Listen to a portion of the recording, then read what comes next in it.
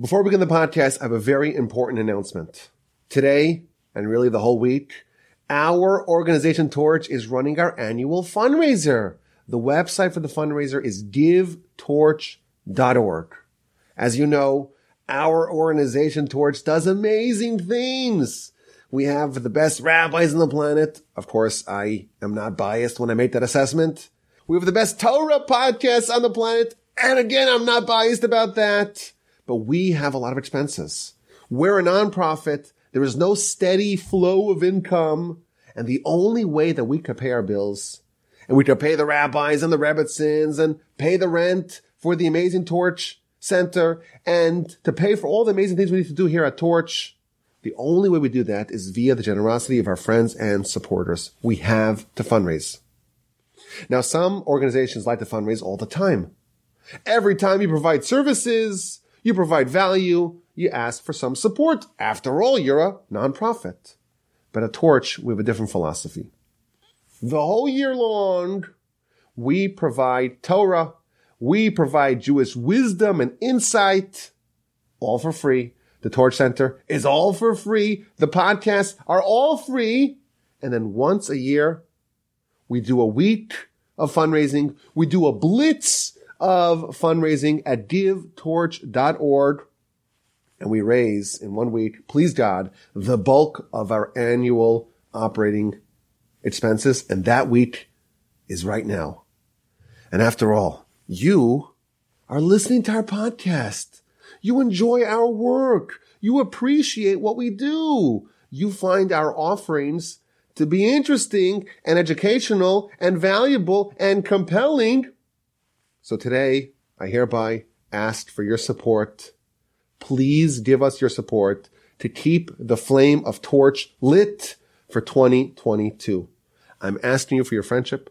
I'm asking you for your generosity. I am asking you, please go visit right now, givetorch.org.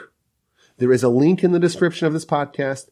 Visit the website, givetorch.org, and make a donation to Torch. This is a matching fundraiser, which means that every donation at givetorch.org will be tripled by an incredible group of matchers. So please give what you can give. Support the annual fundraiser. Amplify your donation. It's going to be tripled. And help make this campaign a success. If everyone listening right now stops what they're doing and visits givetorch.org and gives what they can give, this campaign will be a success, and the great work of Torch will continue. The flame of Torch will continue. It will shine brightly for another year. Without your support, I certainly wouldn't be able to do the podcasts. Torch wouldn't able to be functional. We'd have to close. And I don't know what I would do. I would maybe sell mortgages or cabinets, work in healthcare, become a lawyer. I'd have to find a new job. But thanks to you, thanks to the generosity of the supporters of our organization Torch, Torch is able to teach and spread Torah in never before seen scales just via the podcasts. This past year in 2021, we eclipsed more than 500,000 downloads, and we were perennially listed amongst the top podcasts in Judaism. And I want to stress, this amazing accomplishment, it's not mine, it's not ours, the great team here at Torch. This is the handiwork of all of you who supported our organization. Us together accomplished these amazing accomplishments over this past year here at Torch. We don't believe that we have any donors. Even though you may go to givetorch.org and make a donation, and you'll get an email that says, thank you for your donation. We don't look at donors as donors. We view them as partners. Whatever merit we get from the unprecedented amount of Torah and Jewish heritage and Jewish history that we spread here at Torch, whatever merit we get, that's divided between us, the amazing team at Torch, and the partners who support our work. You have my pledge. If you invest in us, if you invest in our team here at Torch, if you become a partner at givetorch.org, I commit myself, please God, with the help of the Almighty, to work tirelessly over the upcoming year on behalf of you, my partner. I commit to give 110% to advance the goals of connecting Jews and Judaism over this upcoming year if you're my partner. And I'll tell you that this past year, it was, of course, a crazy year, as every year seems to be, but the light of Torch and the flame of Torch was burning brightly the entire year. Thank God, the efforts of Torch bore fruit. We succeeded in doing incredible things this year. We spread Torah in ways never seen before. In fact, we had an internal goal here at Torch to try to have 1 million touches of Torah, which means someone who comes to our class, someone who comes to the Torch Center, someone who meets with one of the rabbis, someone who downloads one of the podcasts. We had over 1 million touches of Torah this past year. And we hope, of course, every year to grow that number, but we need your help. So please click the pause button, pause the podcast, visit givetorch.org. You can find the link in the description and give what you can give to support Torch in 2022, to support the podcasts. This is an online fundraiser. It's a matching fundraiser. Every donation will be tripled. And there's a link in the description. And I'm asking you please to pause the podcast and visit givetorch.org and support Torch and support the amazing podcasts that we produce. Now, I know from previous years that when I make this appeal, the one annual appeal to go to givetorch.org, some of y'all will say, you know what, Rabbi, you convinced me. I'm going to give in. I'm going to give generously. I'm going to go to givetorch.org right now and give what I can give. And all the people who do that, you should be blessed with unlimited blessing. You should be showered with tremendous blessing from the Almighty for your generosity. Thank you for your support. Thank you for your partnership. But many of y'all will say, you know what? Let me click skip 30 seconds, skip. Let's get rid of this appeal, get it over with. Some of you are just not convinced. So every year I try to persuade even the skeptics that supporting Torch at givetorch.org is a worthy cause, one of the worthiest charities for you to invest in. Now, last year I made a big mistake. Last year I tried to persuade you by doing something really foolish and really reckless. Last year I decided to give up my cell phone number, 713-301-3611, to the whole world. Whoever listens to this podcast will know my number. What a terrible mistake I did last year. Why would anyone share their cell phone number and tell the world that it's 713-301-3611? Who knows who may call him? Who may text him at 713-301-3611? That's what I did last year, and this year I'm not making that same mistake. This year I'm not going to be giving out my cell phone number. This year I'm going to try to speak to your heart and to your logic. So if you've never given and you say, you know what? Yeah, they do some great work. Yeah, I enjoy the podcast. You know what? The Torch Center sounds kind of swell, but you've never pulled the trigger to become partner. Now is the time for you to invest your charity dollars, your charity dinars, your charity pound sterling in Torch. And here's my argument. You're giving tzedakah, you're giving charity anyhow. You're supporting worthy causes anyhow. Why not allocate some of your support, some of your charity dollars, some of your charity funds, some of your generosity to Torch, to support the amazing work that we do here? I think the Torch is maybe one of the worthiest causes there is. After all, we're trying to connect Jews and Judaism. Is there a greater mission than that? But also, we offer the best bang for your buck. We have a shoestring operation here. The rabbis and rabbitans are working round the clock to connect Jews and Judaism. And we do only one fundraiser a year. And today's that day. And we need your help. So please visit givetorch.org torch.org. You give and you keep the flame of Torch lit.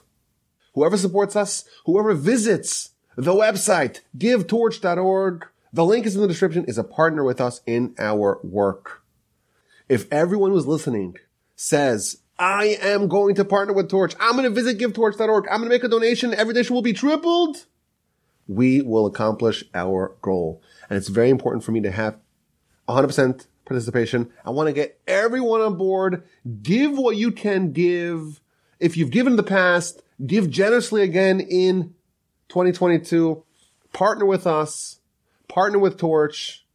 Support us. Support the Parsha podcast. Support the Jewish History podcast. Support the Torah 101 podcast. Support this Jewish Life podcast. Support the Mitzvah podcast. Support the Ethics podcast. Support all the fantastic work of Torch. I know it's hard. I know it's a schlep, but stop the podcast. Visit givetorch.org. You won't regret it. And forgive me for pestering you. If I have your number, I will probably try to call you this week. Be nice to me, please. Even if I'm interrupting you, please forgive me. We do this only once a year. Support us. Support the amazing work. GiveTorch.org. Thank you so much for an amazing year of Torch podcasts. I am eternally grateful to you for your support. Thank you for listening. Please God, the campaign will be a smashing success and Torch will have another fabulous year. And we're going to have this tough conversation, this business meeting again next year. But right now, I need you to visit givetorch.org and give what you can give. And as always, my email address is rabbiwolbe@gmail.com. And now to the podcast. Before we begin, I must remind you what I said in the first episode on this subject, in the first dose of the divorce vaccine, that I know nothing about vaccines. I know nothing about immunology. I don't know anything about COVID. This was not part of my comprehensive rabbinic training. But the premise of this subject is that there's a different epidemic, the divorce epidemic, that is preventable with a vaccine, or at least it provides 95% protection. And the goal is to outline the divorce vaccine and how to make sure that we protect our marriages. Now, like we said last time, there are a few caveats here. Number one, like any vaccine, we cannot guarantee 100% efficacy. We'll try to get to 95, 98, something like that. In addition, like any vaccine, this is going to require a little bit of pain. There's a jab, and the jab is gonna sting. But the objective is that the sting of the jab is infinitely less painful than the disease that it is preventing. In the previous dose, we talked about dating. We talked about how to select a suitable spouse. And in the present dose, in the second dose, we will be outlining how to establish an enduring marriage. How to make a marriage that is built to last. What is the nature of the foundation of an amazing marriage? And again, like a vaccine, we're going to exchange some short-term pain for long-term happiness, long-term joy, love, and blissful harmony. The Talmud tells us that a bad marriage is more bitter than death, but nothing tops an amazing marriage.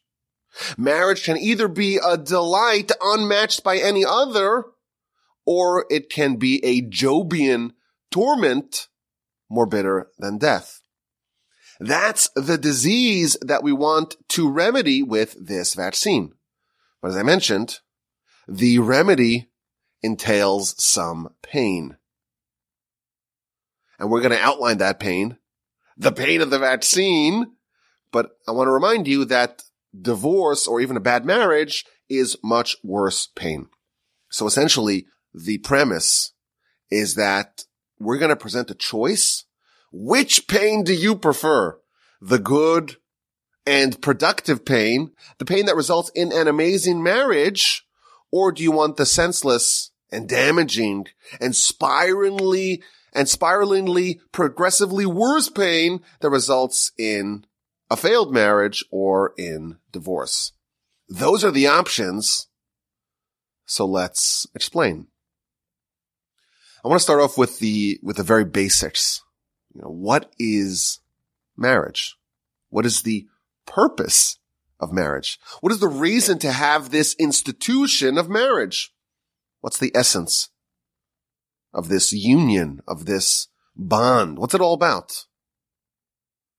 I think that our understanding of this critical part of life has been shaped by Hollywood and Disney, and that's one of the major reasons why this whole system is going awry.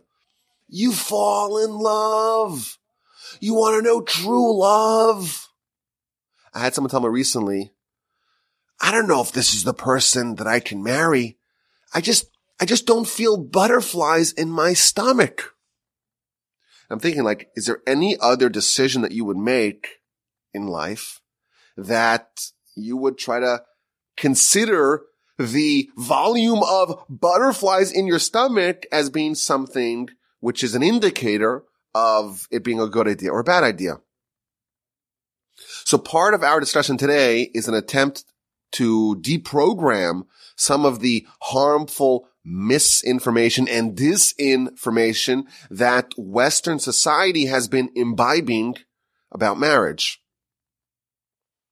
Our talk, our vaccine, is going to be very realistic. Not romantic, not starry-eyed, not hopeful, not grounded in fantasy. In fact, our first goal is to try to shatter the rosy fantasies that we subliminally absorb from our culture. You notice we started off by saying, there's lots of pain in this jab, and you have to choose which pain you want. There's the minor pain or the temporary pain, and you want to avoid the harsher pain. What about romance? What about love? We don't present a very romantic picture. But I think that this is very useful if we want to have a realistic picture of what this institution is all about. It's very useful to try to shed the childish, the fanciful, but ultimately harmful attitudes of marriage. Indeed, as we progress through the vaccine, we'll see how marriage can be incredibly, deeply meaningful, deeply enjoyable and pleasurable in an amazing way.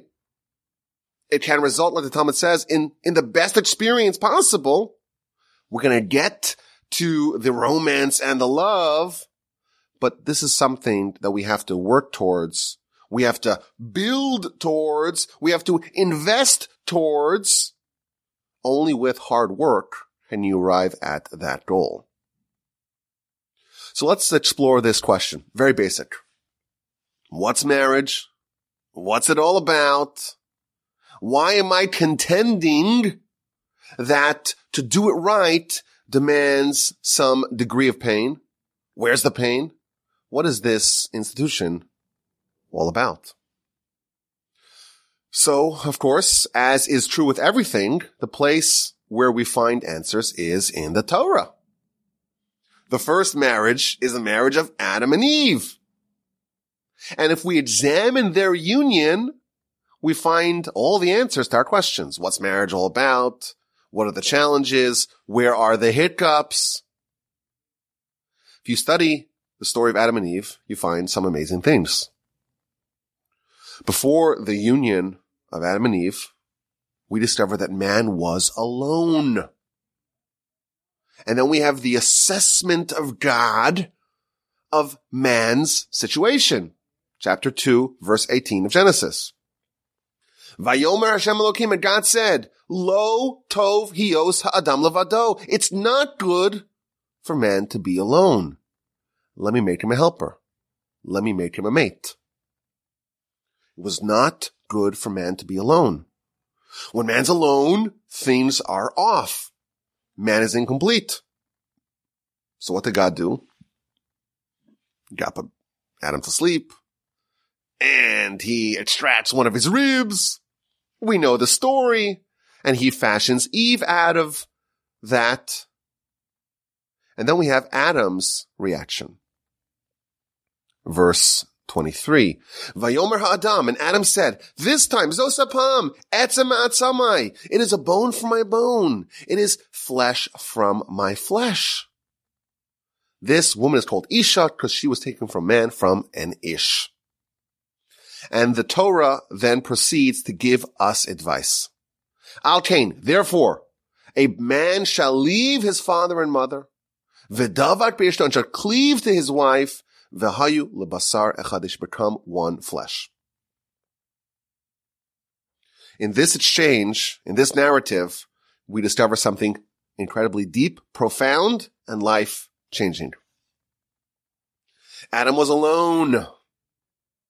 The Talmud tells us that he was despondent. He was melancholic. And God fashioned Eve for him. And then he was happy. But if you study the nature of this development, you'll find something very unusual. How did God produce Eve? So we're told, put Adam to sleep, take one of his ribs. God took part of Adam and used that to make Eve. Eve was literally a part of Adam. And Adam acknowledged that in his declaration. He's so happy. Again, this is the very first description that we have of marriage. This is bone from my bone, flesh from my flesh. This is a part of me. And the Torah then narrates, therefore, meaning now that we have a formula of what such a union looks like, we too, the descendants of Adam, should follow his example. And we get very specific and precisely phrased instructions. Okay, therefore, man shall leave his father and mother, shall cleave to his wife, and become one flesh. What does this mean? How do husband and wife become one flesh? So Rashi tells us that, well, if you have the father and you have the mother, and they produce the child is one flesh, but it's a hybrid of mom and dad. And that's what it means. You should leave your parents, start your own family, and have children. That's how Rashi interprets it. But there's an amazing and very instructive Ramban. He says, what does it mean that man shall cleave to his wife? So he tells us, the animals, in the animal kingdom, this concept does not exist. There is no cleaving of husband and wife, of male and female. Animals do not cleave to their spouses. Rather, they have relationships. They mate. There's no cleaving. It's just polyamorous relationships with whomever. But Adam is now changing the nature of this union for humanity.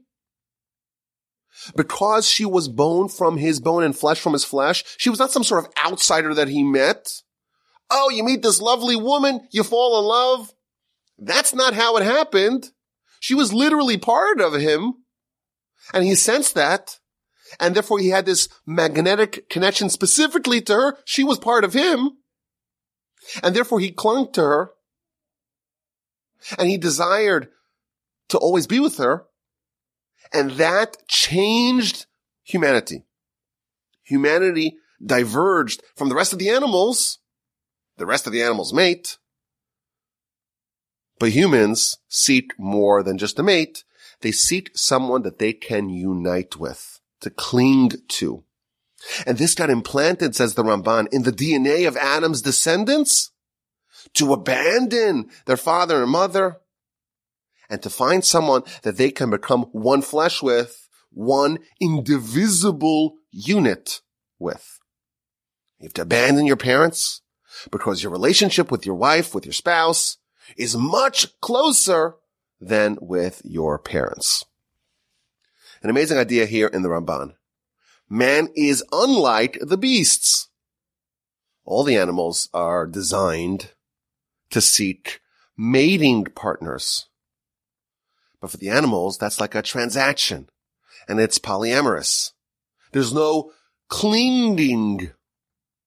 Interesting sidebar, the Talmud Shlith tells us that there's one exception. There's one animal, namely the dove, that has one mate per lifetime. And if their mate dies, that's it. They're done. And that's why the Jewish people are compared to the dove, and that's why the dove has all that meaning and symbolism related to it. That's a sidebar from the Talmud. But animals, they don't have this concept of clinging. Humanity, on the other hand, is predisposed since the union of Adam and Eve to find more than just a mating partner, to find someone that they can fuse and meld with into one unit. As if there was a part of you, bone for my bone, flesh for my flesh, that is within the other person. So we have a description here of marriage. You start off life, and you're an individual. And you have parents and siblings and cousins and friends and acquaintances, associations of all types. But there's a part of you that's missing.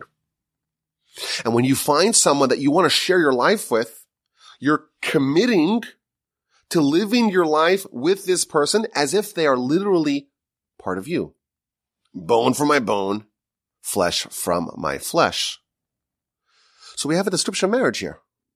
The marital union is taking two people with different genders and different backgrounds and different families and different attitudes on a great many things, different temperaments and different idiosyncrasies and eccentricities, innumerable differences in every area of life, taking those two people and fusing these opposites into one. This is an incredible insight into the core definition of marriage. Marriage, by the Torah's definition, is taking two ostensibly disparate and distinct entities and forging them into one, welding them together as one, so that they should become one flesh. Now let's elaborate on this a bit further. What does it mean to fuse two into one? What does this entail? What are the challenges of doing this? And as always, we'll start with the principles and proceed to the practical applications. The first thing that this entails is that you have to leave. You have to abandon. You have to leave your father and mother. Again, the verse frames marriage as the rejection, not the rejection, but the abandonment, the departure of one identity. You should leave your father and mother, and you should adopt a new one. Abandon your father and mother and cleave to your spouse and become one. The first requirement here is to abandon your father and mother. What does that mean? It means that you have to abandon your previous identity. In order to forge a new identity, the disparate parts have to divest, dissociate, discard, and abandon their previous identity. You were a child, and you had a father and mother, and that kind of formed your identity. But that's really a half identity, or a half-denity. And you have to abandon that in order to forge, to develop a new one. When we talk about the pain of this vaccine and the trade-off, this is what we're talking about. You have to make a choice to walk away from a previous identity, to dismantle a previous identity, and to build and foster and forge a new one. This could be very frustrating. This could be very painful. Since you were a kid, your whole world, your whole universe has been you. We start off life as completely selfish entities. I always make the joke that little babies never wake up in the middle of the night to tend to their crying moms. Doesn't happen like that. Everyone starts off as being selfish. And you sense your own pain and pleasure, but not that of the other. Your identity is you. The Torah, in fact, defines a single person as someone who comes with the edge of their clothing, meaning their entire universe ends where their clothing ends. You're alone. It's just you and your world. And you know what? The longer that you are single, the more entrenched that half-identity becomes. And now you have to leave that. You have to abandon that. You have to walk away from that. You have to leave your father and mother to create something new, to cleave with someone else, and to forge that into one flesh, into one identity. The essence of marriage, thus, is banishing and dismantling our innate and inborn selfishness. You have to kind of crack yourself open and expand your identity to include someone else. You have to see a different person as yourself. They're not a different person, they're part of you. Bone for my bone, flesh for my flesh. Their successes are my successes. Their failures, well, that hurts me too. Their feelings are important to me. Their agenda matters to me. Their needs are things that I feel as well. Their struggles are my business. This is a whole new way of living. And it's very challenging, even a little painful, especially at the beginning, at the acclimation stage. We are told, we're instructed to break, to shatter our old identity. And there is an interim period before the new identity kicks in. And between those two identities, well, that's the hardest part. We'll talk more about that, please God, soon. Maybe we'll have a whole dedicated podcast on this subject, the acclimation period, the first year of marriage. But this is why it's so difficult. Now, what does this mean on a practical level? What does it mean to change your identity from the half identity that you had when you were a child of your father and mother and fusing now with someone else to forge something new? It changes your whole life. Previously, you were alone. Of course, you had family and friends and coworkers and acquaintances, but ultimately, you were alone. And now you are sharing your life with your spouse. Now you're not alone. Everything in your life is now done together with your life partner. That means you have to inform them on everything that's happening in your life. You have to tell them everything. Your hopes, your dreams, your aspirations, your fears. You have to make yourself vulnerable to your spouse. Everything that happens in your life on a day-to-day basis, you have to clue them in on. You got to tell them where you're going, when you get back, what happened, who you met, how your day went, what happened, what are the challenges, what are the things that irritated you, what are the things that delighted you. You have a partner. You have to completely open up to them. You have to tell your spouse also about your previous life. Get to know them and have them know you.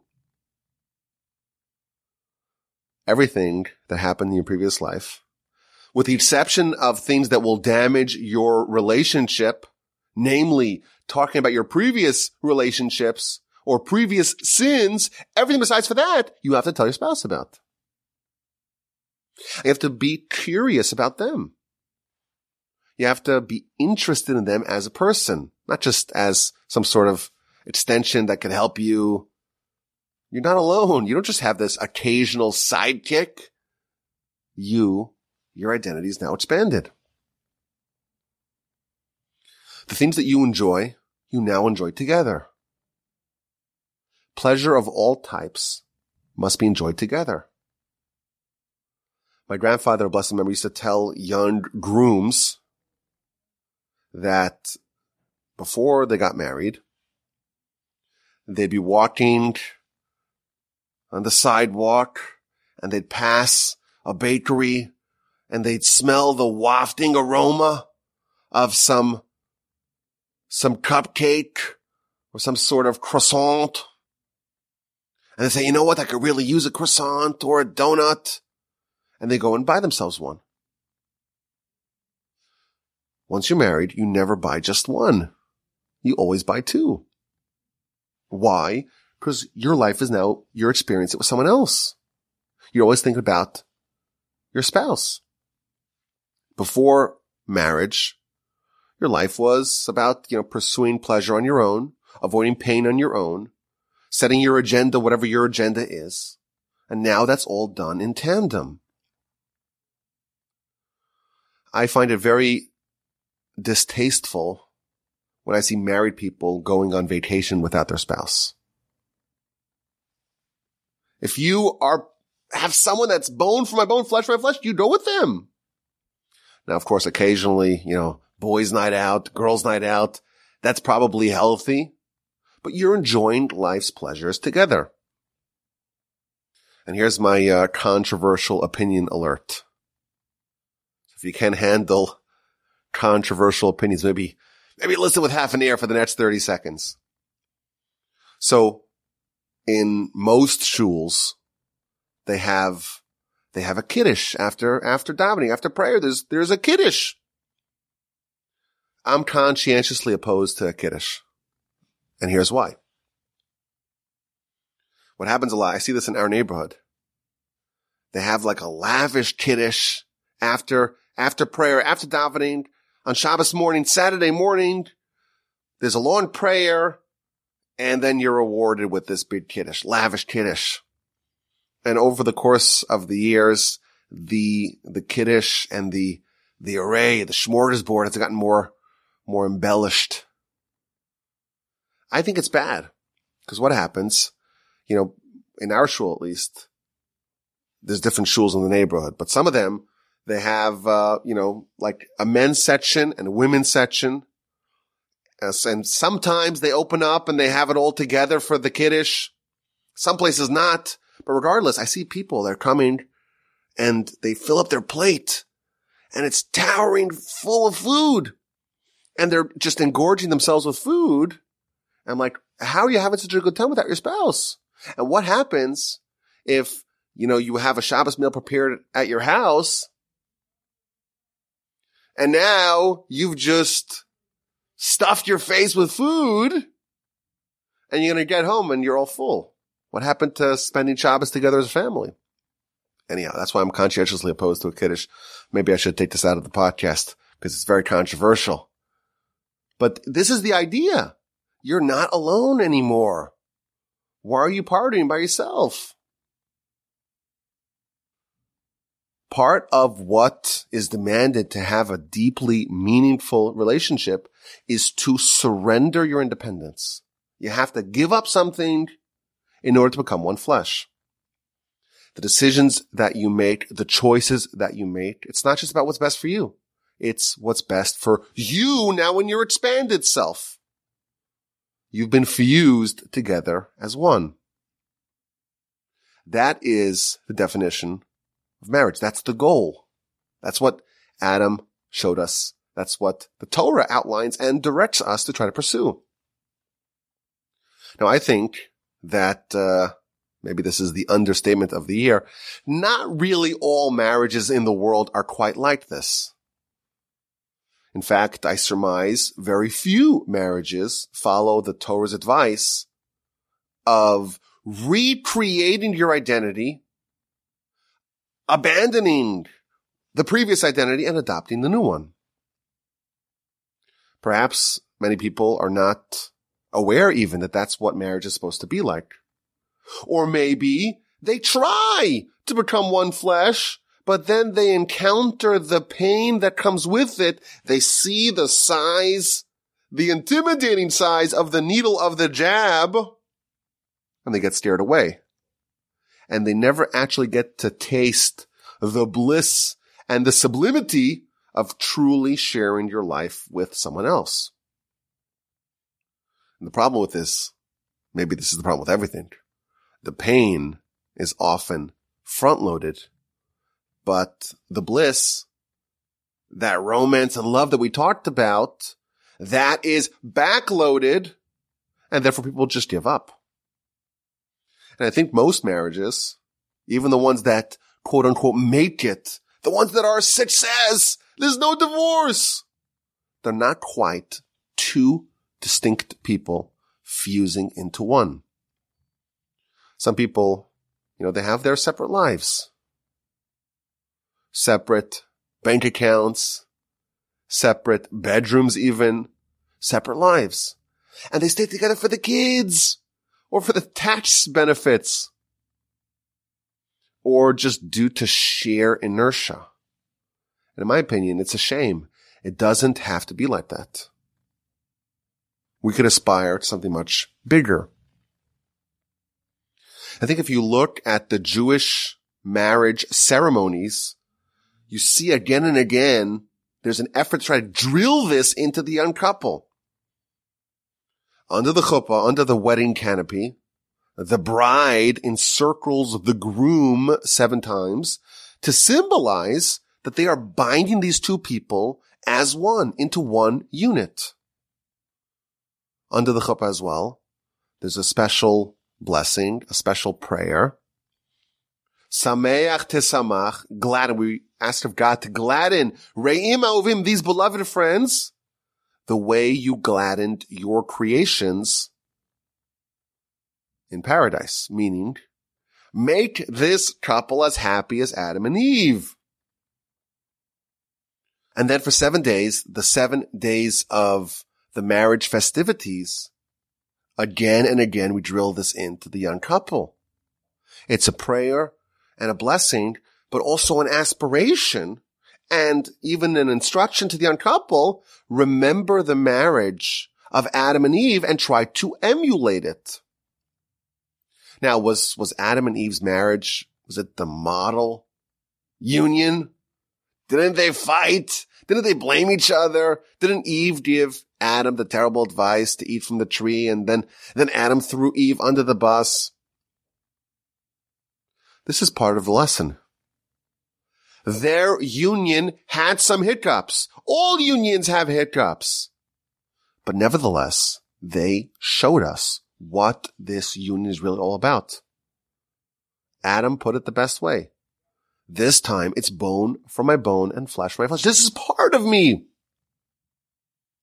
And that is what we try to strive for in our marriages, to unify two distinct entities into a single merged identity. You know what? Every marriage has hiccups. Every two people, they have disagreements. There's tension. They may even fight. We have differences of opinion. That's okay. That's okay. Adam and Eve themselves had their fair share, but they're nevertheless the prototype because they symbolized the overarching idea of what it's all about. And this is another part of it. Adam and Eve, how many people were there for them to compare? It was just Adam and Eve, right? There was no neighbors or people on TV. There was no one else that they could compare to. There was guaranteed exclusivity because that's all there is. This is an aspect of what we're trying to strive for. Two people who become one, and that's it. This is you. This is you. You've been fused into one, and this is your partner for life to the exclusion of everyone else in the world. I remember once hearing something that was so disturbing. There was a married man, and he was opining the following disturbing sentiment. He said, even after you made your order at the restaurant, you could still look at the menu. That's what he said. So I think it's just a terrible thing to say. You know, this guy was like ogling at some women, even though he was married. I think it's so deeply offensive for a few reasons. First of all, marriage is not like ordering something from the restaurant. It's finding a partner for your life. It's finding a life partner. But also, like, how is he following the Adam and Eve model when you're still shopping around? I often think what happened to him and his marriage. I don't know, but if I had to guess, it's not exactly thriving. Now, we're going to be talking more about this aspect of marriage and avoiding the pitfalls of non-exclusivity. Please, God, hopefully we'll do an episode titled Social Distancing. Maybe we'll do it. But the overarching idea of trying to convey here is, what's the foundation? What's the basis? Adam and Eve showed us two people who become one. Whatever you want out of life, you desire that for your spouse. You pray for yourself, pray for your spouse. I've told people in the past that there's a special prayer that we say at the end of the Amidah that has your name in it. You read a verse that has your name in it. Say two verses, your name and your spouse's name. After all, you're one flesh, you're one person. Fuse into one. Another point. You are closer with your spouse than anyone else. I've seen this. Maybe everyone's seen this. It's really disturbing to me. You never chat with someone else about your spouse, as if you're closer with them than with your spouse. And never, ever, ever joke or laugh at your spouse or at your spouse's expense with other people. The person in the world that you're closest with. This is your bone from your bone. This is you. It's your spouse. Never joke with others about them. And in general, I think it's very helpful to banish cynicism about marriage. You see this a lot, and to me it's really, really disturbing. You know, people make these knowing comments. Oh, they roll their eyes. Oh, women. Or men, I assume that the women do the same, or maybe, I don't know. But it's a really terrible thing. There are these like silly jokes and memes, and it seems like it's just, you know, harmless banter. But I think it's really destructive. It's really destructive. People make stereotypes. I had this story. I actually looked it up today. Someone sent me a meme. This is someone I don't really know. We could call him an acquaintance, okay? He's an acquaintance. I don't know him. We're not friends. And I looked up on my phone just to make sure that I have this accurately.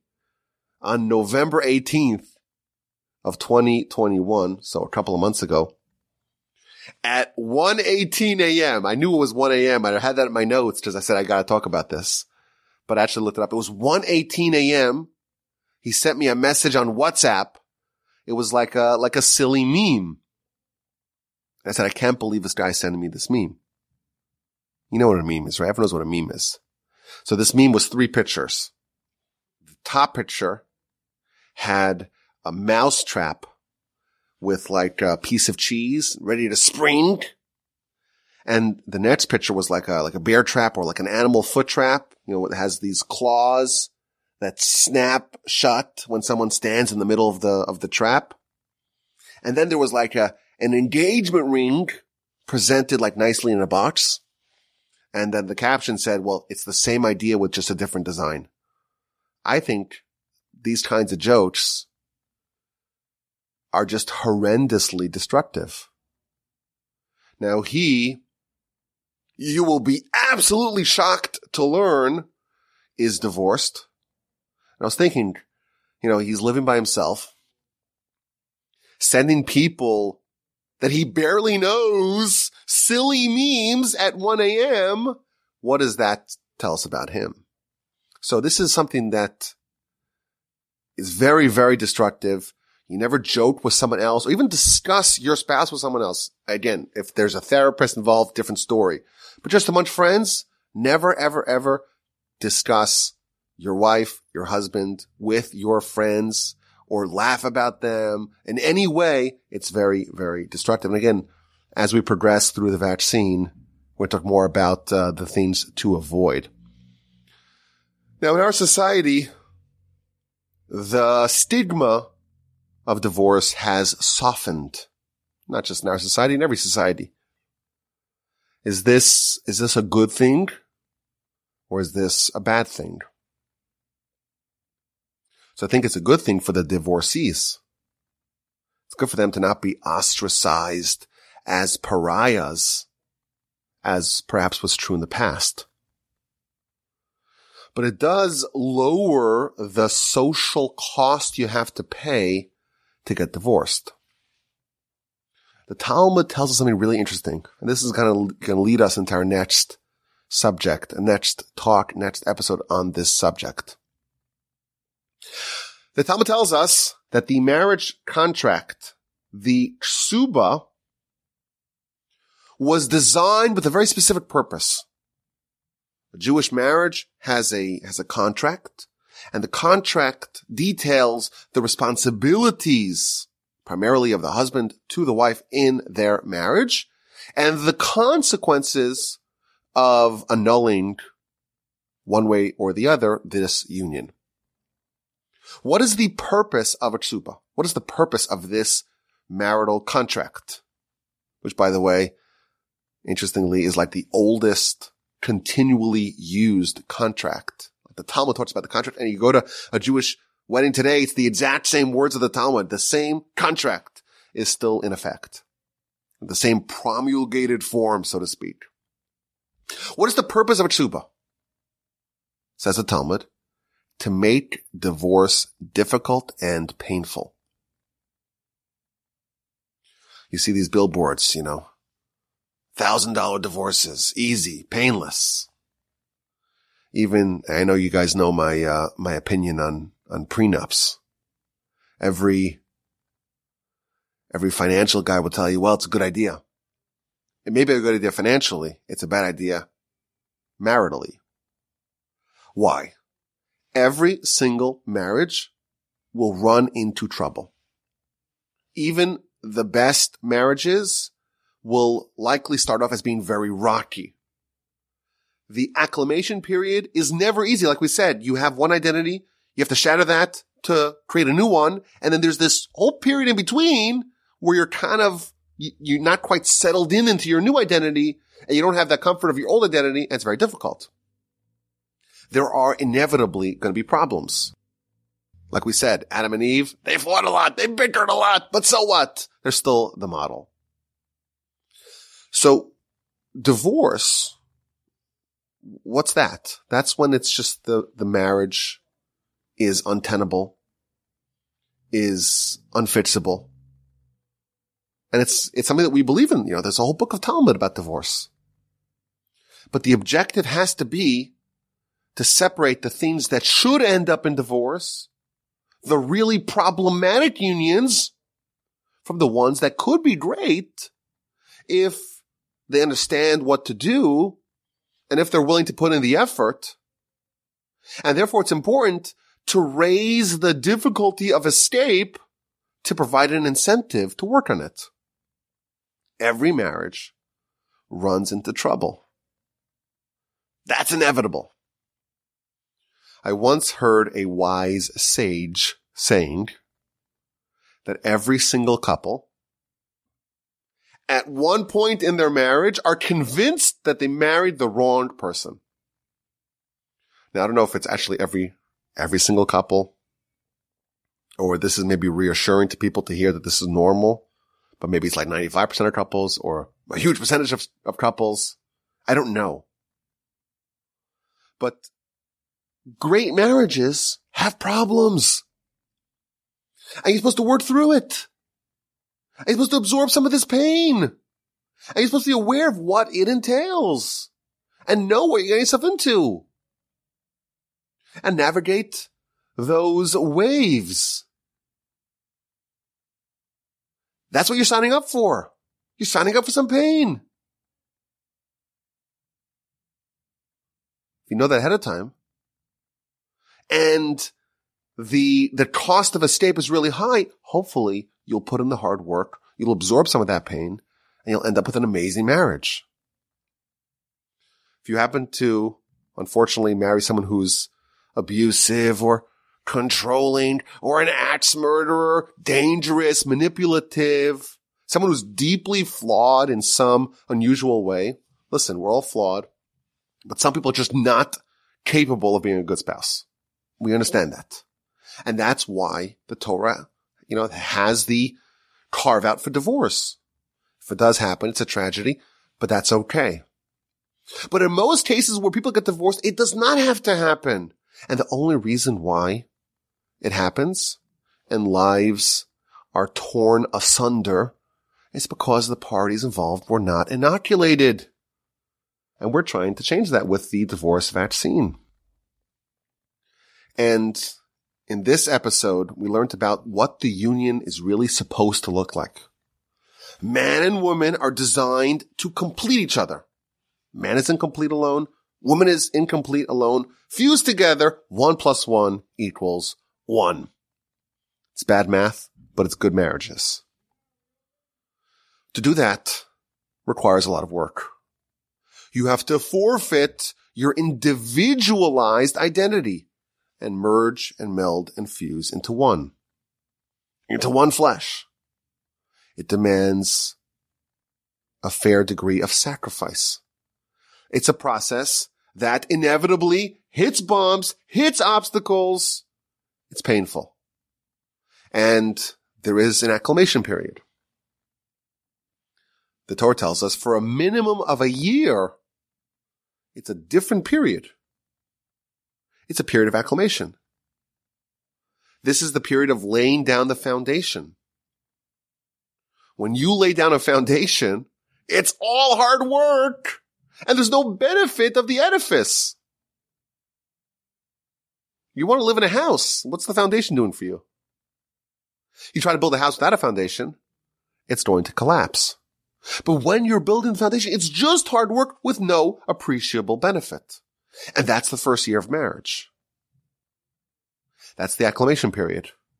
That's the shattering of the previous identity, but not quite settling into the new identity of two people becoming one flesh. And therefore, as is true with many things, the pain is all front-loaded, and the pleasure, and the bliss, and the harmony, and the romance, and the love, well, that's all backloaded. Spousal love is the experience of sharing your life with someone amazing, with someone beautiful. But it's earned over time. The work and the commitment and the pain are front-loaded. The love and the deep pleasure of having a life partner, well, that grows over time. Alone, we're incomplete. Alone, our potential is capped. The Talmud tells us something very severe. This is found in the book of Yevamos on page 62b on the bottom, going into 63a on the top.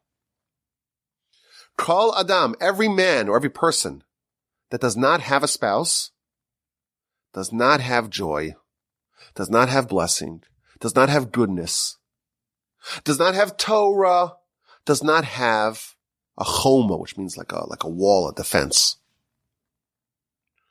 And finally, the Talmud makes the shocking statement, every person that does not have a spouse is actually not a person. Meaning, you are a person, of course, and you can be happy and joyous and have blessing, but you're a half-identity. You're half a person. You're not a full person. When united together with a spouse, our potential in every area, bracha, blessing, simcha, joy, tova, goodness, even Torah. It's expanded 1,000-fold. Without a spouse, we are so incomplete that it can be justifiably said about us that we're actually not a person. We're a half a person. We're a potential for a person, but we're not quite a completed entity. This is the foundation of an amazing marriage. The foundation of an amazing marriage was taught to us by Adam and Eve. Take two different people and fuse them together. Bone for my bone, flesh for my flesh. Take two people. Each one of them has to forfeit something, give up something, abandon something, and then they fuse into one, become one flesh. But of course, there is still a lot more to discuss. We want to talk about love. We want to talk about this acclimation period. We want to spend some time talking about the best practices of marriage. We want to talk about the potential pitfalls that we have to avoid. We want to discuss how the Torah designs marital life so that things stay fresh, so that things don't get stale, how to maintain the spark. There is still a lot to cover. We have more boosters that we need to talk about, maybe an antibodies test, maybe a social distancing podcast. And I want to tell you that in the previous dose, I said we have to, wait 4 weeks for the antibodies to kick in. It was like 3 months ago, so I apologize for that. No one's perfect, but I hope, please God, to once again do another episode on this subject soon. Until then, I hope you have an amazing marriage. Hope you, if you don't have a spouse, you find one. And you have love and joy and blessing in your life. As always, my email address is rabbiwolbe@gmail.com. Thank you for listening to the podcast. Again, a reminder, please visit givetorch.org. Every donation is tripled. We need your support. The website is givetorch.org. My email address is rabbiwolbe@gmail.com.